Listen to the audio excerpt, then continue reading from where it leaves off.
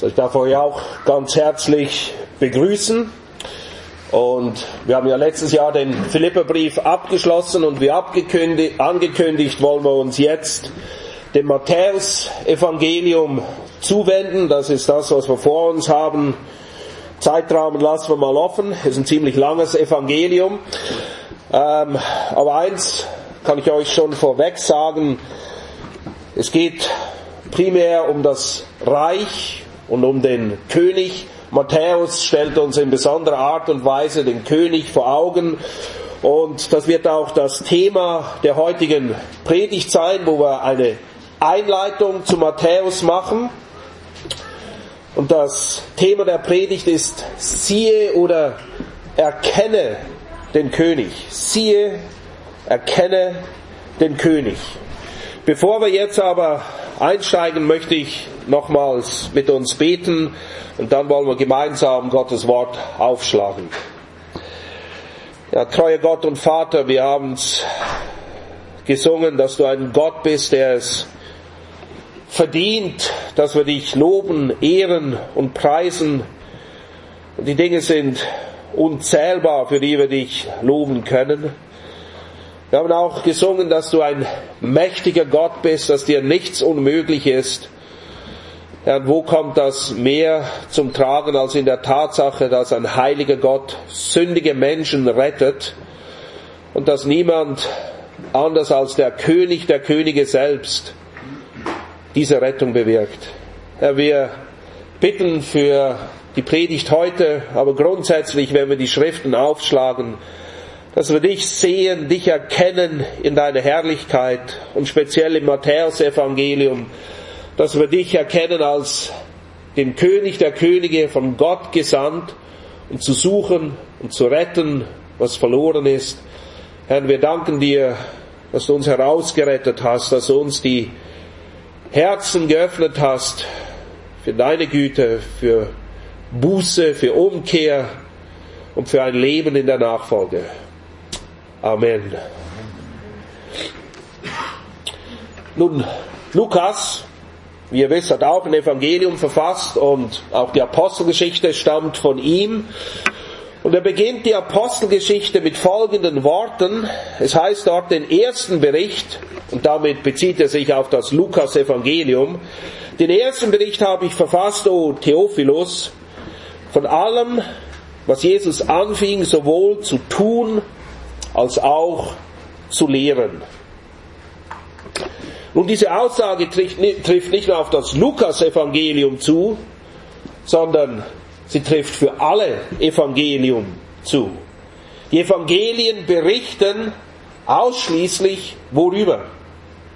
Über Jesus. Und zwar, wer er ist, was er tat und was er lehrte. Und es ist nun mal so, dass unsere Taten, wie man so schön sagt, lauter reden als unsere Worte.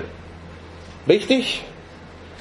Wir müssen leider feststellen, dass bei uns, und das wird so sein, bis wir beim Herrn sind, eine Diskrepanz, eine Kluft da ist zwischen dem, was wir verstehen, dem, was wir sagen und dem, was wir tatsächlich tun.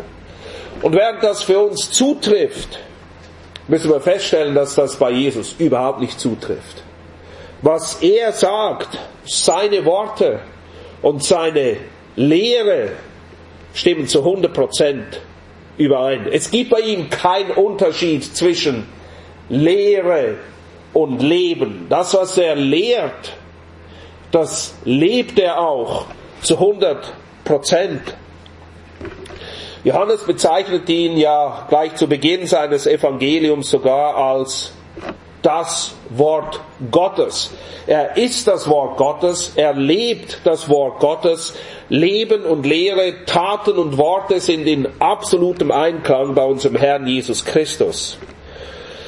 Und was jemand sagt, und vor allem auch was er tut, egal wie man das dreht und wendet, das offenbart letztendlich, wer wir tatsächlich sind. Jesus beschreibt das so an den Früchten erkennt man den Baum. An den Dingen, die gegen außen hin auch sichtbar sind. Das, was rauskommt. Und es kann nicht verborgen bleiben, was drin ist. Was drin ist, kommt raus, denn wir sind, was wir sind. Und wir sind so, wie wir in unseren Herzen denken. In den Sprüchen lesen wir, so wie ein Mensch denkt in seinem Herzen, so ist er auch. Und ihr wisst, Jesus formuliert es folgendermaßen, wessen das Herz voll ist, dessen geht der Mund über. Das, was außen sichtbar ist, ist schlicht und einfach das, was tatsächlich drinnen ist. Nun, weil dem so ist, gibt es nichts Herrlicheres, nichts Besseres, nichts Erbaulicheres, nichts Sinnvolleres, als diesen Jesus, von dem die Evangelien berichten, was er lehrte und was er tat, kennenzulernen. Indem wir eben diese Berichte über sein Leben, seine Lehre, sein Tun studieren. Und er lädt uns ja auch ausdrücklich dazu ein, dieses zu tun, in einem meiner Lieblingsverse aus Matthäus 11, ab Vers 29, wo er sagt, kommt her zu mir. Er sagt, los, kommt doch, alle, die ihr mühselig und beladen seid, und ich werde euch Ruhe geben. Bei ihm finden wir Ruhe. Und dann sagt er ausdrücklich, nehmt auf euch mein Joch und lernt von mir. Lernt von mir. Denn ich bin sanftmütig und von Herzen demütig, und ihr werdet Ruhe finden für eure Seelen, denn mein Joch ist sanft und meine Last ist leicht. Und wenn wir die Evangelien studieren, dann kommen wir zu ihm. Wir betrachten sein Leben, um von ihm zu lernen. Und zwar nicht nur verstandesmäßig zu lernen, sondern zu lernen, wie er gelebt hat. Es gibt nichts Besseres, als ihn, seine Lehre, sein Leben, seine Taten in den Evangelien zu studieren, denn dort schauen und erkennen wir auf eindrückliche, unvergleichliche Art und Weise seine Herrlichkeit. Seine Herrlichkeit. In Matthäus offenbart er sie auf dem Berg der Verklärung, das wird berichtet. Johannes schreibt Folgendes über diese Herrlichkeit in Johannes 1,14. Und das Wort wurde Fleisch. Jesus ist Mensch geworden. Und in seinem Menschsein, und davon berichten ja die Evangelien, und wohnte unter uns, und wir haben seine Herrlichkeit angeschaut. Eine Herrlichkeit als eines Eingeborenen vom Vater, voller Gnade und voller Wahrheit. Da erkennen wir seine Herrlichkeit, wie sie offenbart wird, sowohl in seiner Gnade, als auch in der Wahrheit, die wir erkennen über Gott und über uns selbst. Und wir haben ja auch ganz bewusst dieses Lied gesungen über die wunderbare Gnade Gottes. Die Gnade Gottes, die gepaart mit der Wahrheit seine Herrlichkeit offenbart. Das wollen wir erkennen, aber wir wollen auch seine Macht erkennen, wenn wir das Evangelium studieren. Und wir sehen ja, dass er Macht hat über alles. Er ist der Schöpfer, er ist der Erhalter, er hat Macht über das Sichtbare und das Unsichtbare. Die Wunder, die dort berichtet werden, offenbaren das. Und wir erkennen in den Evangelien auch seine Souveränität, wie alles genau nach seinem Plan verläuft. Auch als Jesus im Garten betet, dein Wille geschehe, es war der ausdrückliche Wille Gottes, dass der Gerechte für die Ungerechten leiden und sterben wird. Das war nicht ein Plan B, das war nicht ein Unfall. Es entspricht dem souveränen Willen Gottes. Wir erkennen in den Evangelien auch seine Heiligkeit. Er ist anders als alle Menschen, die je da waren. Anders. Indem er durch und durch heilig ist. Und Anders als der erste Adam, der fällt, als er von der Schlange verführt wird, ist Jesus, der ja auch zweiter Adam genannt wird, Sieger über den Teufel. Unmittelbar nach seiner Taufe führt der Geist ihn in die Wüste, wo er versucht wird, und seine Heiligkeit, seine Vollkommenheit offenbar wird, weil der zweite Adam nicht fällt, so wie der erste. Und deshalb haben wir in ihm auch Errettung. Nebst der Herrlichkeit, Macht, Souveränität und Heiligkeit erkennen wir aber auch Jesu Barmherzigkeit. Er lädt uns ja ein, in Matthäus 11 zu ihm zu kommen und begründet die Motivation, warum wir denn zu ihm kommen sollen. Darin, dass er sagt, dass er barmherzig ist und von Herzen demütig, sanftmütig. Wir sehen aber auch seine Barmherzigkeit und Sanftmut oft im Umgang mit den Leuten, mit denen er zu tun hat. Auch da gibt es sehr viel zu lernen. Und abschließend erkennen wir seine Gnade, seine unendliche Gnade. Johannes sagt das ja so in Johannes 1,16, aus seiner Hand haben wir empfangen Gnade um Gnade. Es ist alles Gnade. Von A bis Z. Die Errettung ist ein Gnadengeschenk Gottes. Und die Evangelien zeigen, wie diese Gnade zu uns kommt. Wie Gott gewirkt hat, damit ein heiliger Gott Sünder begnadigen kann und dabei trotzdem heilig und gerecht bleibt. Und es offenbart seine Gnade nur schon darin, dass wie beschreibt Römerbrief uns Menschen? Wir haben Gott weder gesucht, wir haben nicht nach ihm gefragt, wir haben ihm ins Angesicht widerstanden, Tag für Tag. Wir sind ein halsstarriges Volk, alle sind abtrünnig, alle sind untauglich, keiner taugt zu irgendetwas. Und es ist reine Gnade, dass dieser Gott Menschen rettet. Und zwar auf die Art und Weise, wie es die Bibel beschreibt und wie wir es speziell in den Evangelien sehen. Und wie ich eingangs schon gesagt habe, wenn wir diese Herrlichkeit, die sich primär in seiner Gnade und Wahrheit ausdrückt, sehen, wenn wir das erkennen, dann verändert sich unser Leben. Die Bibel nennt das Heiligung. Gnade und Wahrheit. Es braucht beides. Die Wahrheit allein, das wäre unerträglich. Wir würden vergehen, wenn Gott uns nur in Wahrheit begegnen würde und wir uns sehen würden, wie wir wirklich sind. Aber Gnade ohne Wahrheit, das ist ein nettes Gefühl im Bauch vielleicht. Oder es wird einem warm ums Herz, aber es ist inhaltslos. Gnade ohne Wahrheit hat keinen Wert. Und so ist es Gnade und Wahrheit, die seine Herrlichkeit offenbaren. Und je mehr wir das erkennen, umso mehr werden wir verändert in sein Bild. Und so möchte ich dich fragen, dich einladen. Bist du bereit, diesem König, wie ich es eingangs gesagt habe, zu begegnen? Bist du willens, zu ihm zu kommen, um zu lernen, um das Joch auf dich zu nehmen und mit ihm, weil wenn du in einem Joch mit ihm bist, dann gehst du mit ihm. Manchmal geht er auch mit dir, weil er lässt dich Wege ziehen, wo du eigentlich nicht hingehörst, aber er kommt trotzdem mit.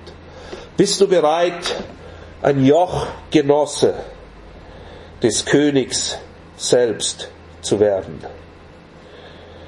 Ich habe es eingangs schon gesagt, das Matthäus-Evangelium offenbart uns Jesus als König und darum geht's auch in dieser einleitenden Predigt. Siehe, erkenne den König. Und ganz ehrlich gesagt, es ist doch irgendwie ein bisschen angsteinflößend, oder? Man kommt ein bisschen schlotternde Knie. Stell dir vor, du würdest hier in diesem Leben einem König, einem richtigen, es gibt ja noch welche, einem richtigen König oder einem Präsidenten, einem Kanzler, einer ganz wichtigen, hohen Persönlichkeit begegnen. Naja, da würdest du ja wahrscheinlich überlegen, Mann, was mache ich da? Wie verhalte ich mich denn? Das ist nicht alltäglich. Hier begegnen wir nicht einem irdischen König. Wir begegnen hier auch nicht mal dem größten König oder Staatsmann, der je gelebt hat auf dieser Erde, sondern wir begegnen hier dem König der Könige. Der König, der über allen steht und so viele Lichtjahre von ihnen entfernt ist, dass man es gar nicht ausdrücken kann. Und so wollen wir sehen, was wir von ihm lernen können. Heute, wie gesagt, nur einleitend. Wir werden einige Zeit im Matthäus Evangelium verbringen. Und vielleicht vorweg zu den Evangelien allgemein.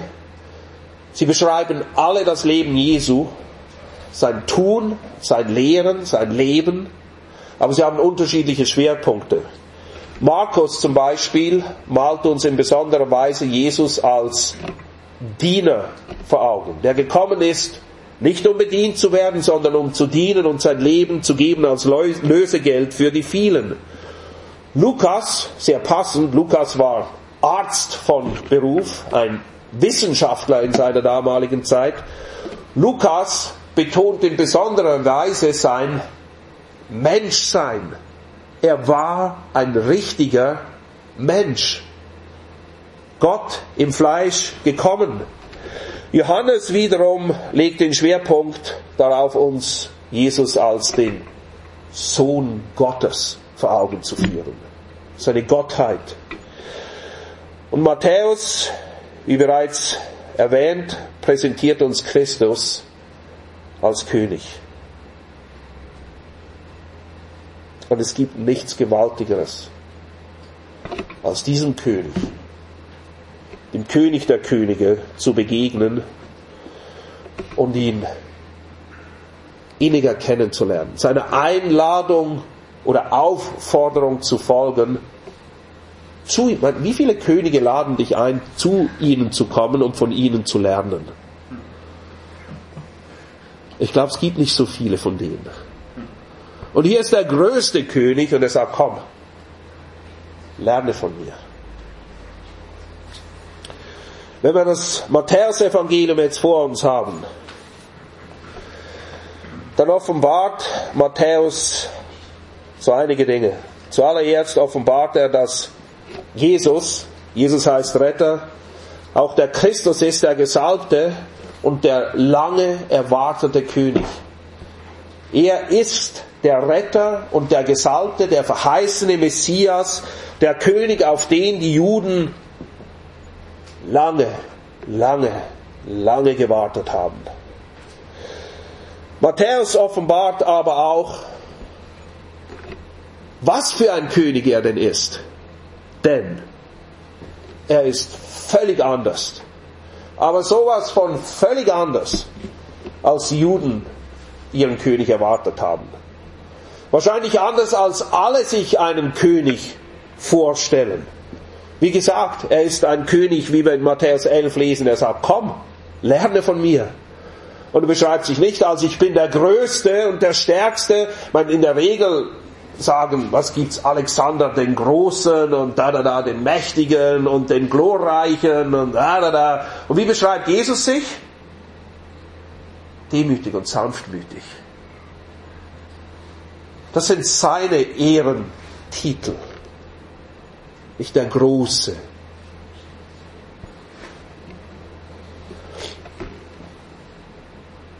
Bei seinem ersten Kommen kommt dieser König eben auch, um zu retten und nicht um zu regieren. Er kommt zu retten, nicht um zu regieren.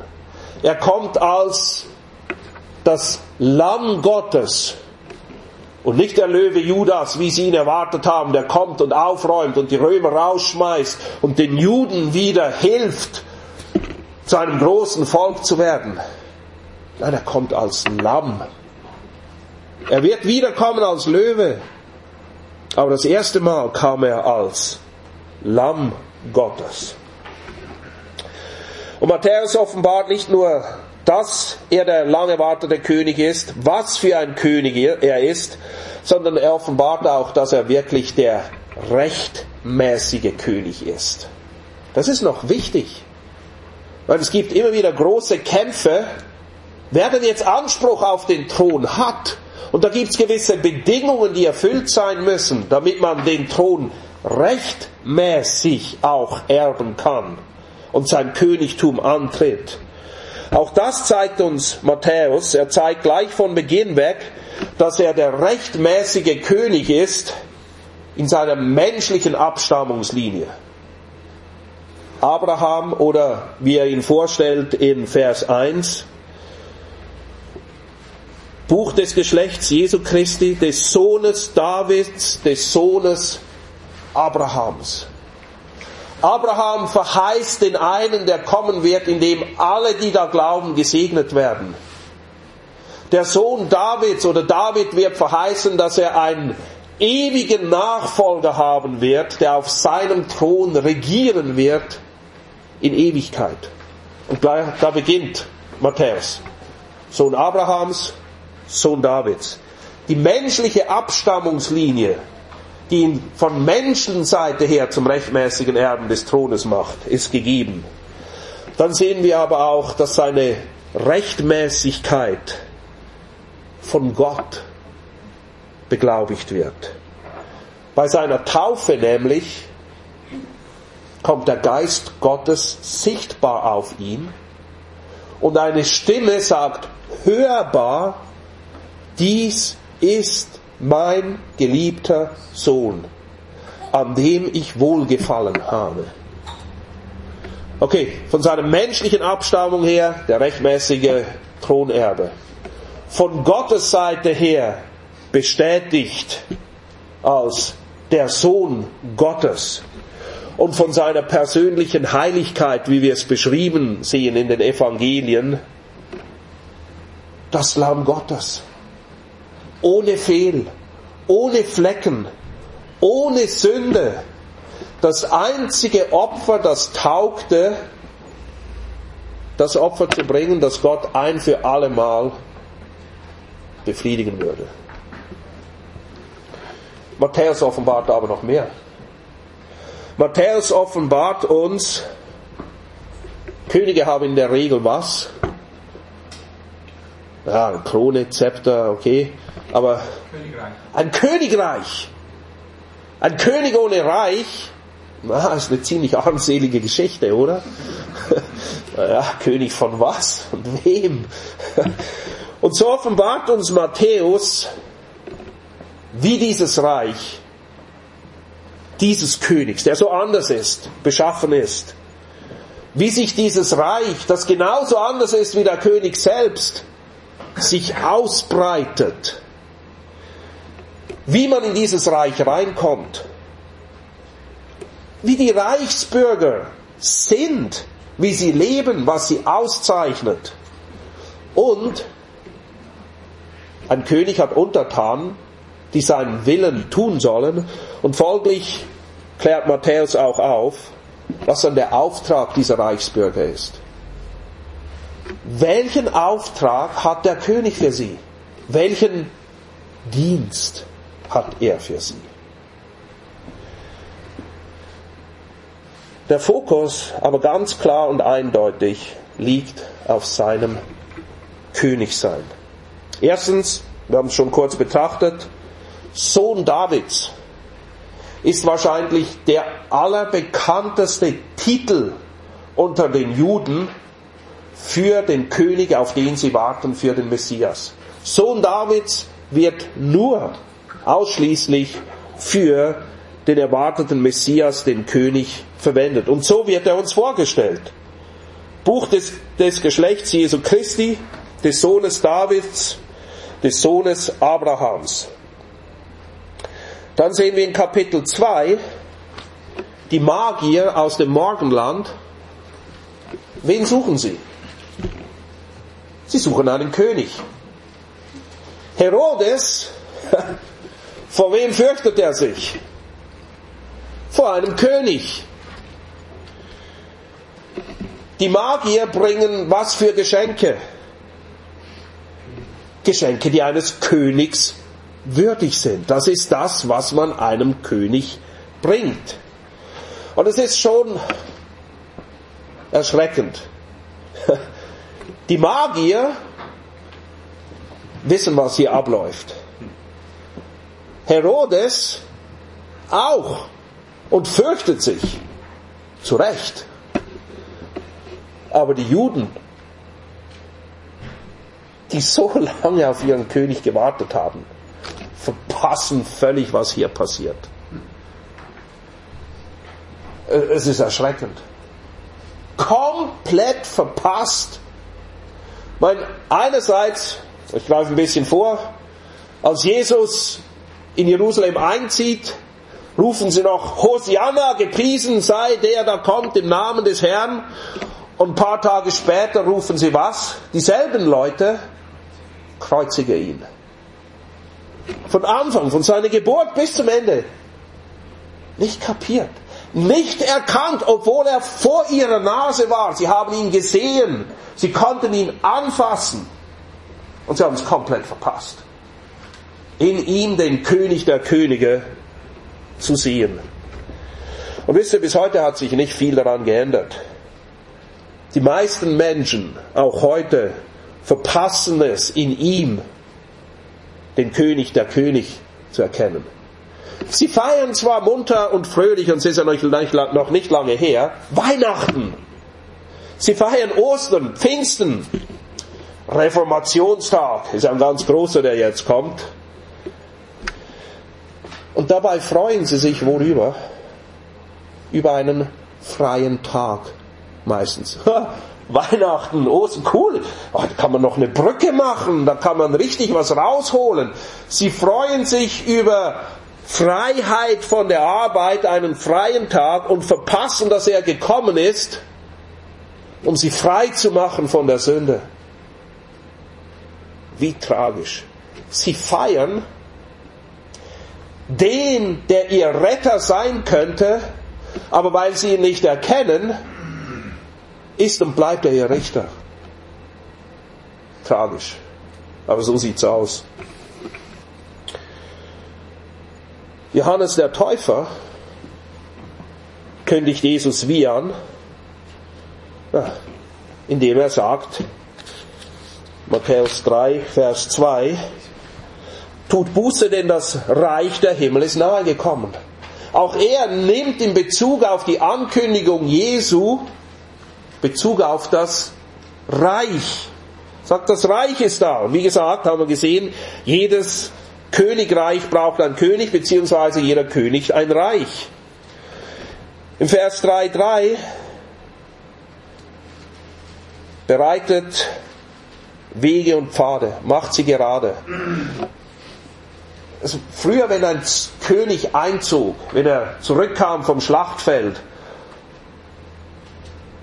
hat man tatsächlich Berge abgetragen, Hügel abgetragen, den Weg gerade gemacht und den Pfad bereitet, damit der König in seinem Triumphzug mit seinem Heer einziehen konnte, ohne dass eine Unebenheit da war. Wenn er sagt, die Wege sollen bereitet und die Pfade gerade gemacht werden, dann wusste jeder, das macht man, wenn ein König kommt. Die Ankündigung von Johannes mit dem Reich und diesen bereiteten Pfaden und Wegen ist ein ganz klarer Hinweis, hier kommt nicht irgendjemand, wir erwarten den König. Er selbst kommt.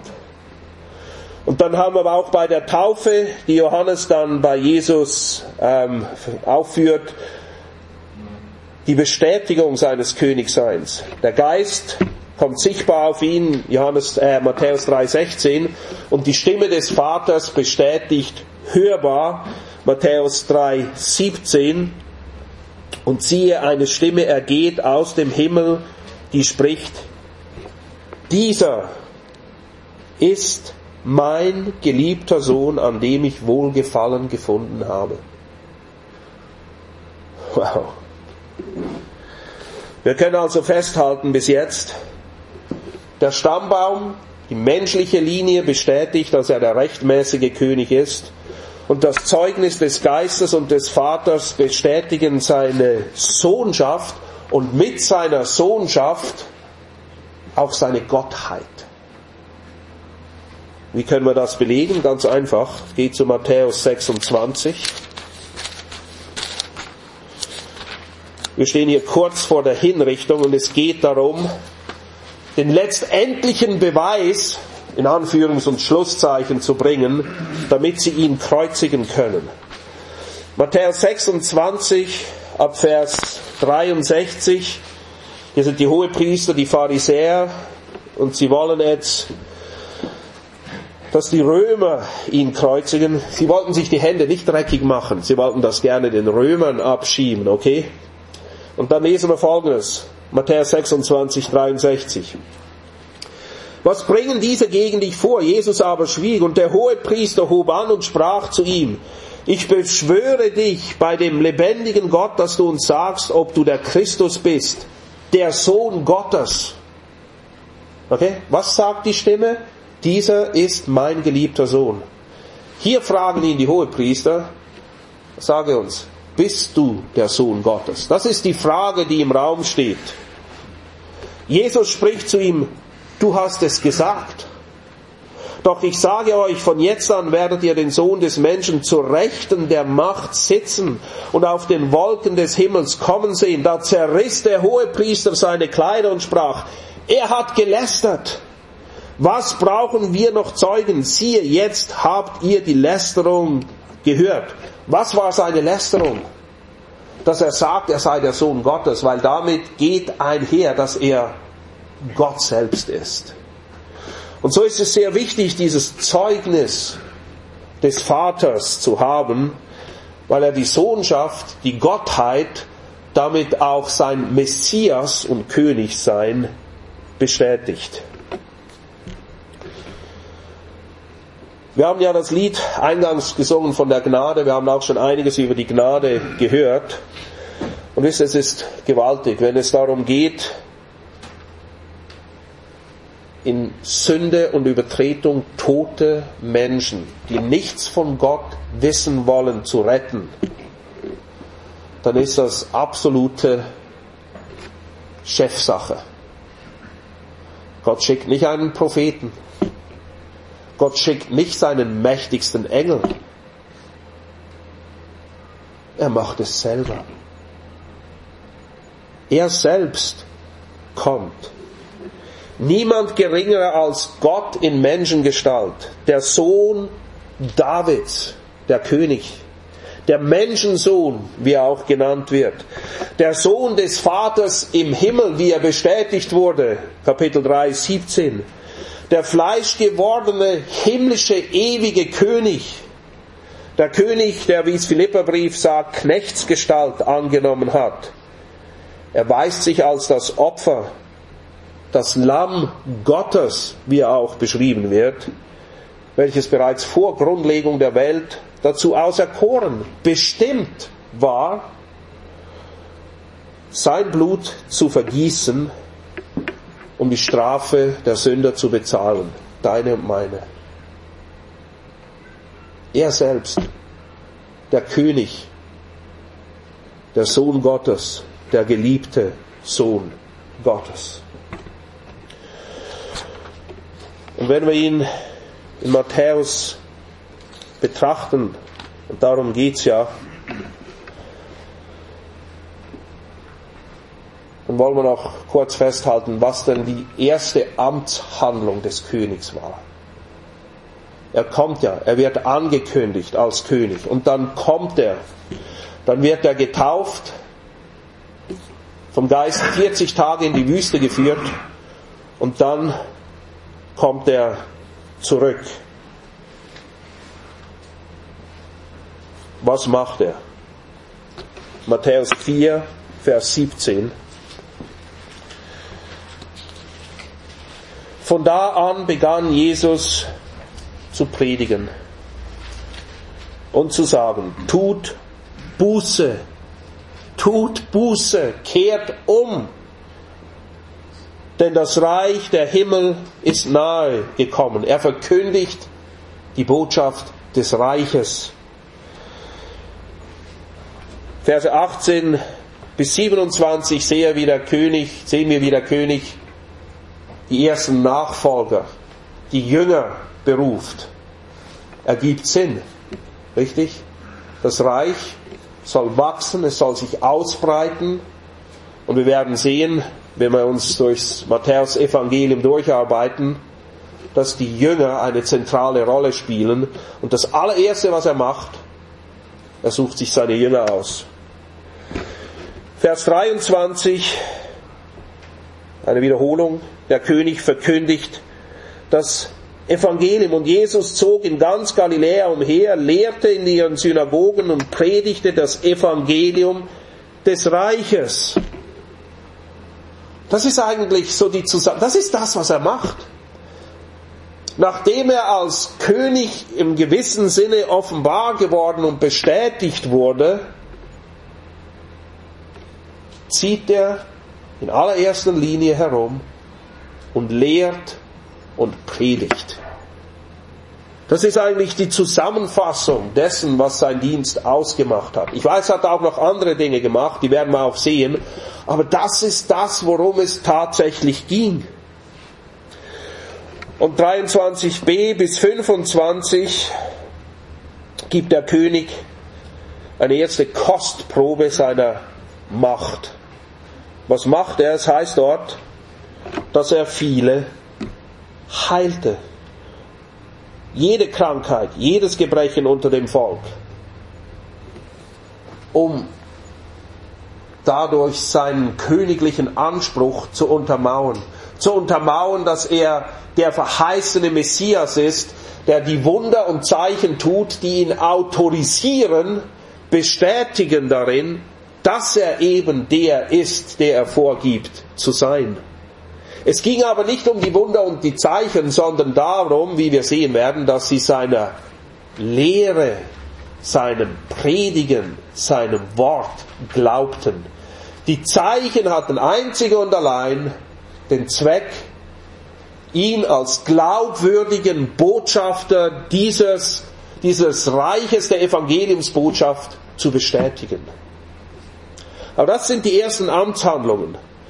Und wie so oft müssen wir feststellen, dass überall dort, wo es etwas zu holen gibt, ich meine, jede Krankheit wurde geheilt. Wäre doch nicht schlecht, oder? Könnte es irgendwo hin? Alles wieder gut. Wir haben vorhin uns gerade unterhalten, die bösen Tage, die wir nicht mögen, schwupps, weg. Wir können 70 sein und springen wie damals, als wir 18 waren. Wäre ja toll. Aber darum geht's nicht. Aber es ist oft so, wo es etwas zu holen gibt, Gesundheit, Heilung, da sind plötzlich eine Menge Leute, die profitieren wollen. Die wollen geheilt werden. Naja, wir sehen hier nichts anderes. Es geht nicht lange, da sammelt sich eine große Volksmenge und Jesus will von Anfang an klären, worum es geht. Denn er ist nicht in die Welt gekommen, um jedes körperliche Gebrechen zu heilen und uns mit allem zu versorgen, was wir gerne hätten, wie viele sich das wünschten, die am Anfang mitgelaufen sind und nachher sich abwenden, weil sie merken, ach so, da kommt noch ein bisschen mehr dazu, was es bedeutet, ein Nachfolger dieses Königs zu sein. Jesus will nicht der König all derer sein, die einfach gerne ihre Probleme los sein möchten, um dann so weiterzuleben, wie sie wollen. Nein, das ist nicht, warum er gekommen ist. Er ist der König. Nicht irgendeiner, der König der Könige. Er ist nicht der persönliche Flaschengeist. Man rubbelt, wenn man ihn braucht, und schickt ihn gerne wieder zurück und macht den Zapfen drauf, damit er drin bleibt. Er ist auch nicht der Troubleshooter, wie man das heute nennt, ein Krisenmanager einer Gesellschaft, die sich am liebsten in der selbstdefinierten Komfortzone aufhält. Das ist nicht, warum er gekommen ist. Ja, er hat geheilt. Ja, er hat Wunder getan. Ja, er hat Leuten zu essen gegeben. Aber das ist nicht das, worum es geht. Und wenn wir Kapitel 5 sehen dann, das ist die erste von 5 großen Reden in Matthäus. Jesus hält 5 große Reden, er hat sicher mehr gehalten, aber in Matthäus sind 5 davon für uns festgehalten. Und anhand dieser 5 Reden kann man das ganze Matthäus-Evangelium einteilen. Das ist auch das, was wir tun wollen. Wir konzentrieren uns primär auf diese Reden Jesu. Und die allererste, die er hält, ist die Bergpredigt. Diese große Menge ist da und er gibt nicht eine weitere Demonstration all seiner Wunderkräfte und was er tun kann, sondern er tut das, wozu er gekommen ist. Was? Er lehrt und predigt.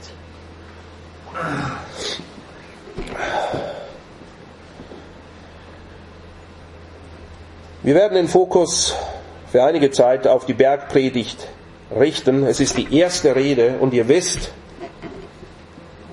wenn ein König sein Königtum antritt oder ein Präsident, nächste Woche könnt ihr dabei sein, wenn der vermeintlich mächtigste Mann der Welt seine Präsidentschaft antritt und hören, was er in seiner Antrittsrede sagt. Das ist in der Regel ziemlich aufschlussreich, denn meistens offenbart die erste Rede eines Königs oder eines Präsidenten oder kann auch ein Konzernleiter sein, was, in welche Richtung es geht, welche Pläne, welche Ziele, welche Absichten verfolgt werden, wie die umgesetzt werden sollen. Und es ist genau dasselbe hier bei Jesu. Seine erste Rede, die Bergpredigt, ist so entscheidend, so richtungsweisend und klärt so viele Dinge in Bezug auf, wer ist dieser König, wie ist dieser König, wie ist sein Reich, wie kommt man rein, was zeichnet die Reichsbürger aus und was ist ihr Auftrag, dass ich keinen Moment zögere zu behaupten, wenn wir die Bergpredigt nicht richtig verstehen, dann werden wir eine Menge andere Dinge auch nicht richtig verstehen. Das ist so zentral, diese erste Rede, die er hält, und sie zählt nicht umsonst zu den bekanntesten der Schrift, ja sogar zu den bekanntesten in der Weltliteratur. Worum es in dieser Predigt, der Bergpredigt geht, wird uns einige Zeit beschäftigen. Wir müssen verstehen, was er hier gleich zu Beginn, von Anfang an, glasklar in den Raum stellt. Und ich hoffe, dass ihr die Zeit nutzt, die Bergpredigt auch für euch immer wieder zu lesen. Versucht das Thema darin zu erkennen. Worum geht es? Was will er sagen? Was fällt mir auf? Was sind die großen Themen? Und ich freue mich unheimlich auf das ganze Evangelium, auf die Bergpredigt besonders. Es sind die ersten Worte. Ihr wisst, im März in Seewis behandeln wir die letzten Worte. Und ich glaube, wenn wir nur die Bergpredigt und Johannes 13 bis 17 hätten, dann hätten wir genug Material, um uns unser ganzes Leben damit zu beschäftigen. Das können wir nicht. Wir wollen uns doch eher an Paulus orientieren, der in 3 Jahren den gesamten Ratschluss Gottes verkündigt hat. Also wollen wir uns nicht nur in diesen Kapiteln für die nächsten 20 Jahre aufhalten, aber wir wollen die gebührende Zeit aufwenden, um zu verstehen, was in dieser ersten Rede alles geklärt wird. Welche Wege gebahnt werden. Und so wollen wir auch abschließen mit den Worten von Johannes dem Täufer,